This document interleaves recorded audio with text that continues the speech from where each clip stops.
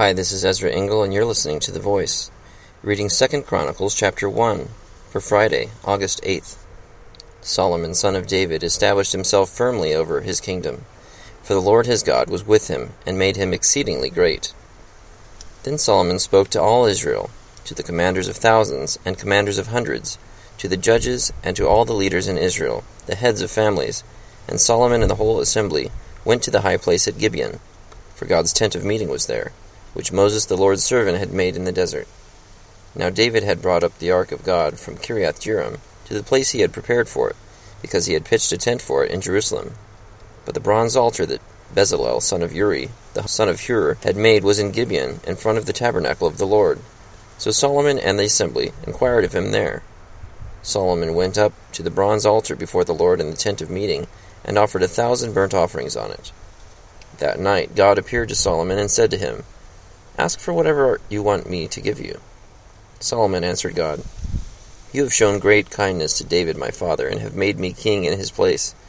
Now, Lord God, let your promise to my father David be confirmed, for you have made me king over a people who are as numerous as the dust of the earth. Give me wisdom and knowledge, that I may lead this people, for who is able to govern this great people of yours?"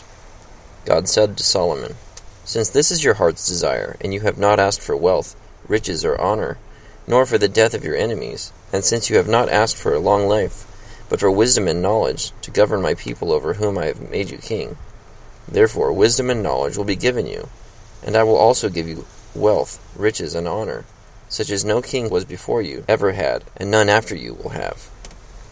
Then Solomon went to Jerusalem from the high place at Gibeon, from before the tent of meeting, and he reigned over Israel.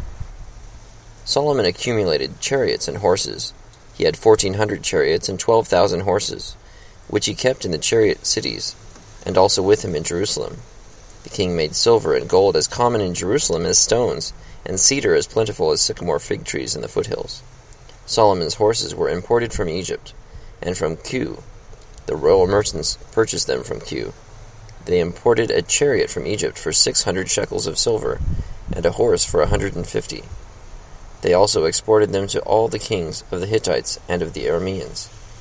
2 Chronicles chapter 1. One of the things that impresses me most, and impresses God, is that Solomon's focus on being good at the role he's been given by God. He was given a role, and he doesn't want to use it for his own advantage, but he wants to honor God with it. And I'm inspired by that. And so whatever role God gives me, I would also like to be given wisdom and knowledge to do it well, because I don't think I have what it takes on my own. Actually, I know I have what it takes to mess things up, and so I pray for humility and discernment from God, and I hope that He blesses me and others who ask the same thing as we listen to His Word.